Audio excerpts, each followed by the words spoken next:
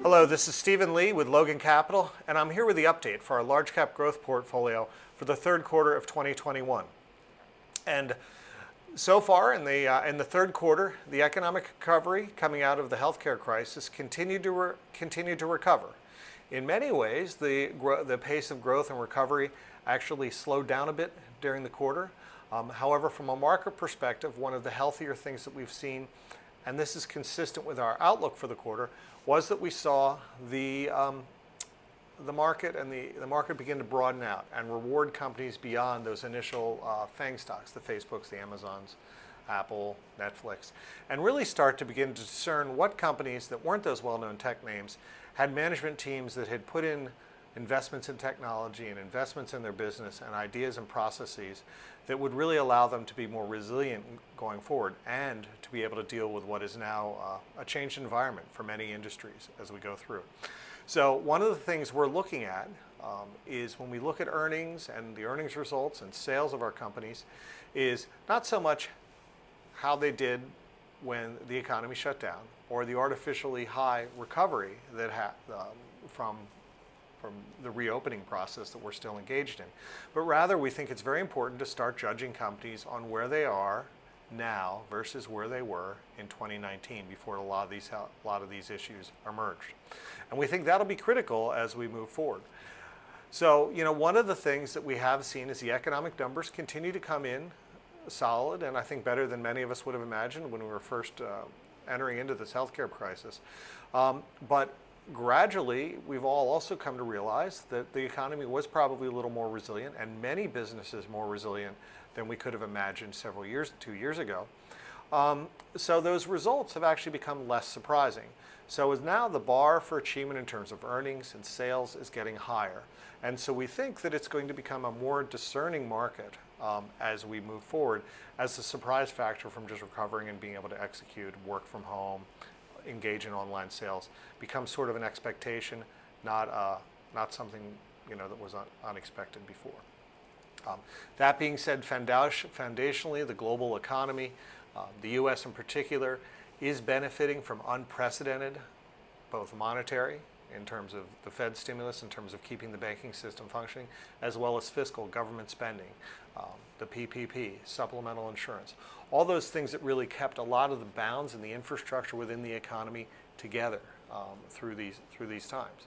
That being said, if you look at the U.S. and you compare what the U.S. did, and the graph over here shows the U.S. and the global economies, compares what was done for the most recent crisis, the COVID situation, versus the global financial crisis in 2008, 2009, you can see the amount of fiscal stimulus dwarfs what was done and the cycle. In fact, our analysts had the opportunity to look at that over a longer period of time, and it actually dwarfs such things as World War II.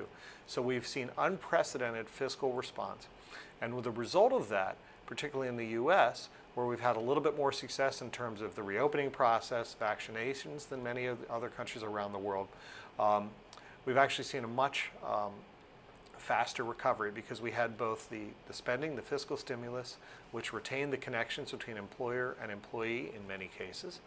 So it was easier to kind of relight those relationships as the economy recovered. That being said, we also had the progress in the healthcare, which wasn't so much going forward. So we've actually seen the U.S. outperform.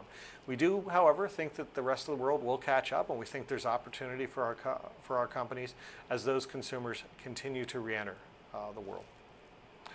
So, the employment picture certainly improved dramatically from where it was. We had a massive spike in unemployment as the economy had to shut down in response to the crisis.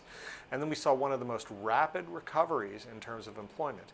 In fact, within the last year, we've gotten to employment levels that took years to get to after the global financial crisis. That being said, we do think we're now getting to sort of the heavy lifting in the economy, the easily returned jobs. The businesses that got through the crisis were able to reconnect with their employees. Now we're getting to what we think is kind of the heavy lifting or the harder jobs, those jobs that may not come back, those positions that aren't quite working. So we would not be surprised and are not surprised at the recent numbers where the growth and the improvement in unemployment is taking a little bit longer. Again, though, these are levels that, frankly, took years to recover in the last crisis. So we're not unhappy with the progress, and in fact, it is certainly reflected in the market because the cycle and the economy has proven to be much more resilient. That being said, what we did see during the last quarter, particularly towards the end of the quarter, the overall sense of uncertainty certainly has gone back up. A little bit in terms of the rise of the Delta variant, in terms of what is the proper guidance out of the healthcare, best dealing with the healthcare situation. What do those next several months look like, even with a vaccinated population? And then, of course, you had uncertainty rise on the political front, out overseas in China. The change in attitude in China in terms of growth and what their priorities were certainly caused a little bit of a pall on what once were really growing markets and perceived to be growing opportunities for many companies on a global basis. Then you had supply chain shutdowns because of resurgence in the coronavirus, and then here in the U.S. we ended the quarter with the possibility of a government shutdown or default on debt payments. All these things increased uncertainty, which we think caused investors to step back, many businesses to maybe step back, and let's just see what things happen on the regulatory front, the tax front. So we have seen a little bit of uncertainty, and so we saw the markets pull back a little bit towards the end of the quarter. That being said, we've been very pleased with the performance out of the growth portfolios, certainly been able to generate positive performance and certainly outperform the broader benchmarks. That being said, we did see some pullback here at the end of the quarter. So now we'll have to see those issues resolve, and we think they will as the year progresses, but we would not be surprised to see volatility until that uncertainty becomes less uncertain, becomes more known. That being said, we look at the labor. A lot of discussion is being had about how hard it is to find workers. Many businesses are having trouble filling positions. So we have to then step back. Well, is it because we're at full employment? Has the workforce participation rate gotten to that? So if you look at that longer term, it seems like we're plenty of room in comparison of workforce participation before the healthcare crisis. So when we do think some of these structural supply chain issues, some of the challenges families are having with childcare, as those resolve, we do think there is room to improve, and we do think there is an untapped pool of labor that will get there. That being said, right now, higher wages, inflation is certainly something that we have to be aware of. The other thing we are keeping an eye on here, though, is business optimism. And immediately before the healthcare crisis, you had business optimism at record highs, going back multiple decades. We had record highs. Businesses felt it was a good time to expand. You were seeing a lot of investments. In fact, a lot of those investments in technology, frankly, due to that very high level of business optimism, that investment in technology was probably a big contributing factor to how we got through the current situation, shutdowns better than we would have expected. That being said, with the increased uncertainty, the uncertainty around tax rates, we are seeing a little bit of a pullback on business optimism. That could have an impact on future hiring. It could have an impact on investment. It's something we have to pay attention to. That being said, though, if you look at manufacturers, they're certainly seeing their orders come up very dramatically. And that is a time when inventories, because of shutdowns, were at all-time lows. So you have new orders, reduced inventories, so there is a lot of demand for manufacturing activity. And as a result, we do expect to see good hiring and good wages within that sector. That being said, one of the things that we really keep an eye on here is the long-term picture. And throughout this, our clients that know us well may have noticed we haven't had to make a lot of massive changes within the growth portfolio, because at the end of the day, we think the events of the last 2 years have accelerated trends that we believed were already in place. We have some concerns about inflation, and candidly, before the recent developments, there were some concerns of tariffs, and would you have inflation? Would the economy become slightly less global? Well, one of the defenses against that, best defense of that, is focusing your energy on investing in companies with unique products that their customers value, that they're already charging a premium for. So if you do have increased costs, these companies should be able to pass those costs through because their customers are already accustomed to be paying a premium. And on the same side, we want to avoid those companies that really don't have pricing power, so that if energy costs or transportation costs become a problem, they won't be able to pass those through. We've seen a lot of our companies, Lululemon is a good example, they've been able to offset through price increases the cost of air shipping, and been handling supply chain issues where there's continued demand for their products that their customers really value. The other thing is we did want companies that were making aggressive use of technology to understand how their industries were changing. Again, companies like a Williams-Sonoma, a Restoration Hardware, where they've really digitized their business, Dick's Sporting Goods. They've really been able to meet their customers where they are, which gets to the last factor here in terms of our big picture thinking for inclusion in the portfolio is even before the recent developments, we were in an era of changing customer expectations, be it on the consumer side or on the business side. And we want to make sure that we have companies that have the willingness to invest to meet their customers where they are now and where they will be in the future. And as we move forward, we think that is very important. So where we look at the opportunity set now within the market is, what we've always said, we want companies nimble and forward-looking management. The other thing is that customer behavior has changed and the job market has changed, so that you really need to look at who's buying your business's goods, and are their customers also nimble and forward-looking? Do they have customers that have been able to figure out how to work from home, how to continue to be engaged in the economy through some challenging times? The other thing is we actually want to have those customers and the businesses be aggressive users of technology. So we think the opportunity is where nimble and forward-looking companies with nimble and forward-looking customers are using technology to be able to adapt and work in a changing environment. And that's where the opportunity is, and that's where the portfolio really frankly has been rewarded this year to date with businesses that have been able to do that. We're certainly going to have to keep an eye on pricing because there are a lot of indications of inflation. Right now our team thinks a lot of these things may prove to be transitory. If you think about lumber, it went up and then came down as sawmills opened and you were able to get wood. Get wood supplies back and to meet construction demands. That being said, we will have to keep an eye on it. Energy costs are certainly a present here. Labor costs, depending how wages. There's a lot of possibility for some longer-term pricing levels. And I think there are two debates. We think there are two debates. Is this a one-time increase in pricing, or is this something that will continue to grow? And we think it'll be a little transitory. That being said, we are preparing the portfolio and the companies for the idea that we may have more sustained inflation by focusing on companies that have unique products with pricing power that their customers value. That's the best defense. Certainly consumers, we certainly have to look at the consumer spending here. Some consumers are feeling the impact of inflation from higher food costs, higher energy costs, higher housing costs. There is a bias to the portfolio to the slightly more affluent consumer, which is consistent with how one would position themselves in an early stage economic recovery. Right now, it seems like the customers of our businesses have been able to navigate those challenges and continue to engage the service of our companies, and so far so good. But it's something we are keeping an eye on because it does represent a long-term risk. That being said, one of the things that we've seen here is that U.S.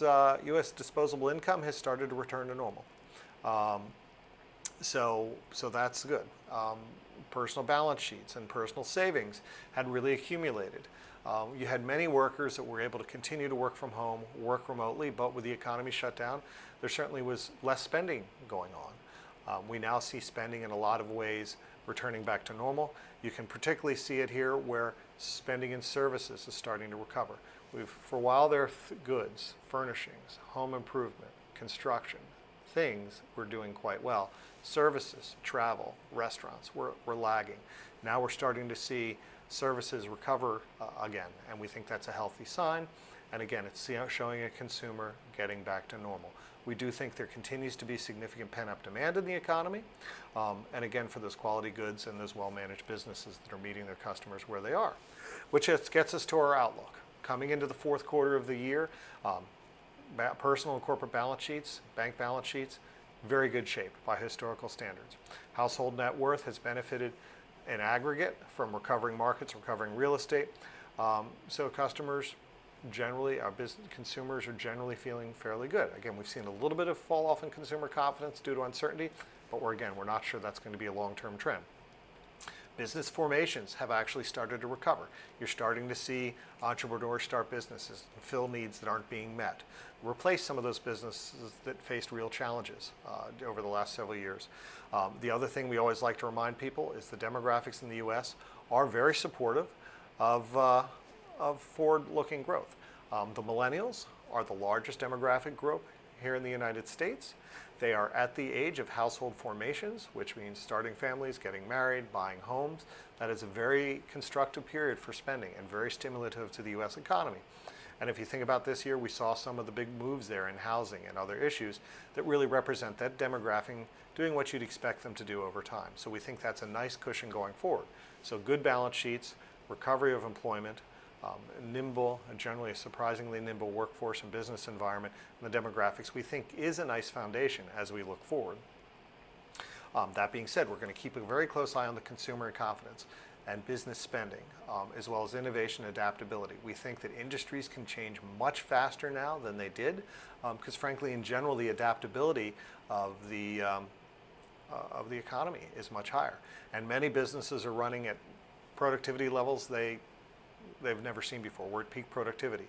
So as we start to see earnings and the recovery come through, we should see things. We think that this pause over the summer in terms of the markets and in terms of the economy may be kind of the pause necessary to reset, figure out the path forward. So, we're kind of calling it a pause that refreshes. And, again, this consumer confidence number right now, it looks pretty good. Though if you look, it did take a little bit of a dip. Still good, but took a little bit of a dip. We're going to have to keep an eye on that. Not concerning, but something to be mindful of. The other thing that we're happy with is earning expectations have sort of come off of those really high and what we thought were unsustainable levels, coming right out of the recovery initially, to more sustainable levels. Again, it will be those companies that have the technology and the productivity. So if you look over here, earnings growth is returning to trend, to long-term trend, which we think is very important. And in terms of the market, because I think often one of the questions we get from clients is, well, has the market over-discounted? Has the market gotten ahead of itself? And so we think a lot of the move in the last year or so was really the recovery of, okay, we can open up, the expectations there. But now what we think we're going to get support is the actual earnings results are going to come in. And the nice thing about this quarter is we have seen the vast majority of our companies come in and produce better than expected earnings. So we think those earnings are going to provide a valuation floor or support for market valuations. So again, we continue to be fairly constructive on the market and the opportunity there. You can see manufacturing, the quality manufacturers, the companies that have those valued products, they are raising prices, so that we think is good. It's very good defense for some of that feared inflation, also the cause of some of that inflation. And we are seeing wages surge, though that being said, we are seeing a moderation in the growth of wages, which, on one side, the higher wages are good for the consumer. It creates more people who can buy more goods, but it's a fine line between creating a strong consumer and having margins really evaporate on the earnings side. So it's a balance we'll have to keep an eye on. That being said, what we are seeing now is more manufacturing is coming into the U.S., and we're seeing investment in automation here in the United States, and that more automated manufacturing process will be more efficient, more profitable, which will allow the company to pay those workers who are on those businesses a little bit more and sustain that wage inflation. So we do expect productivity, much as information services businesses really benefited productivity from doing video conferencing and Zoom and not having to travel, using digital portals to relate with their customers. We think we'll see some benefits of that in manufacturing, which should offset some of the cost pressures. So right now, our bias is that we did have a little bit of a short-term pause here while we had to deal with some uncertainty, but the economy still seems to have the potential for growth, and we are positioned that way, very carefully, but positioned that way going forward in the growth portfolios.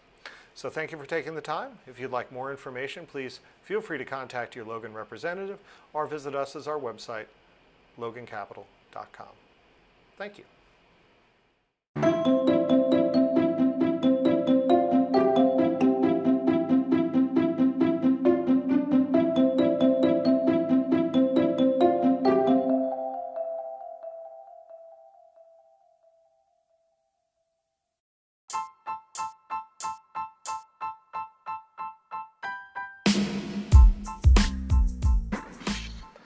And as a reminder, this material represents an assessment of the market and economic environment at a specific point in time and is not intended to be a forecast of future events or a guarantee of future results. Forward-looking statements are subject to certain risks and uncertainties. Actual results, performance, or achievements may differ materially from those expressed or implied. Information is based on data gathered from what we believe are reliable sources. It is not guaranteed as to accuracy, does not purport to be complete, and is not intended to be used as a primary basis for investment decisions. It should also not be construed as advice meeting the particular investment needs of any investor. Past performance does not guarantee future results.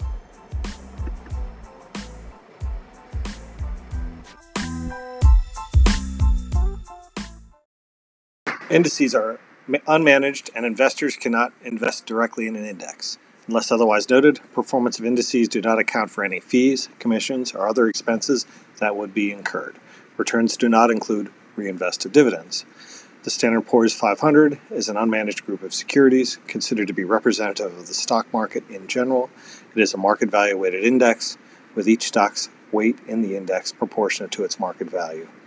The Dow Jones Industrial Average is a price-weighted average of 30 actively traded blue-chip stocks, primarily industrials, but includes financials and other service-oriented companies. The components, which change from time to time, represent between 15 and 20% of the market value of all NYSE stocks. Rebalancing and reallocation can entail transaction costs and tax consequences that should be considered when determining a rebalancing reallocation strategy.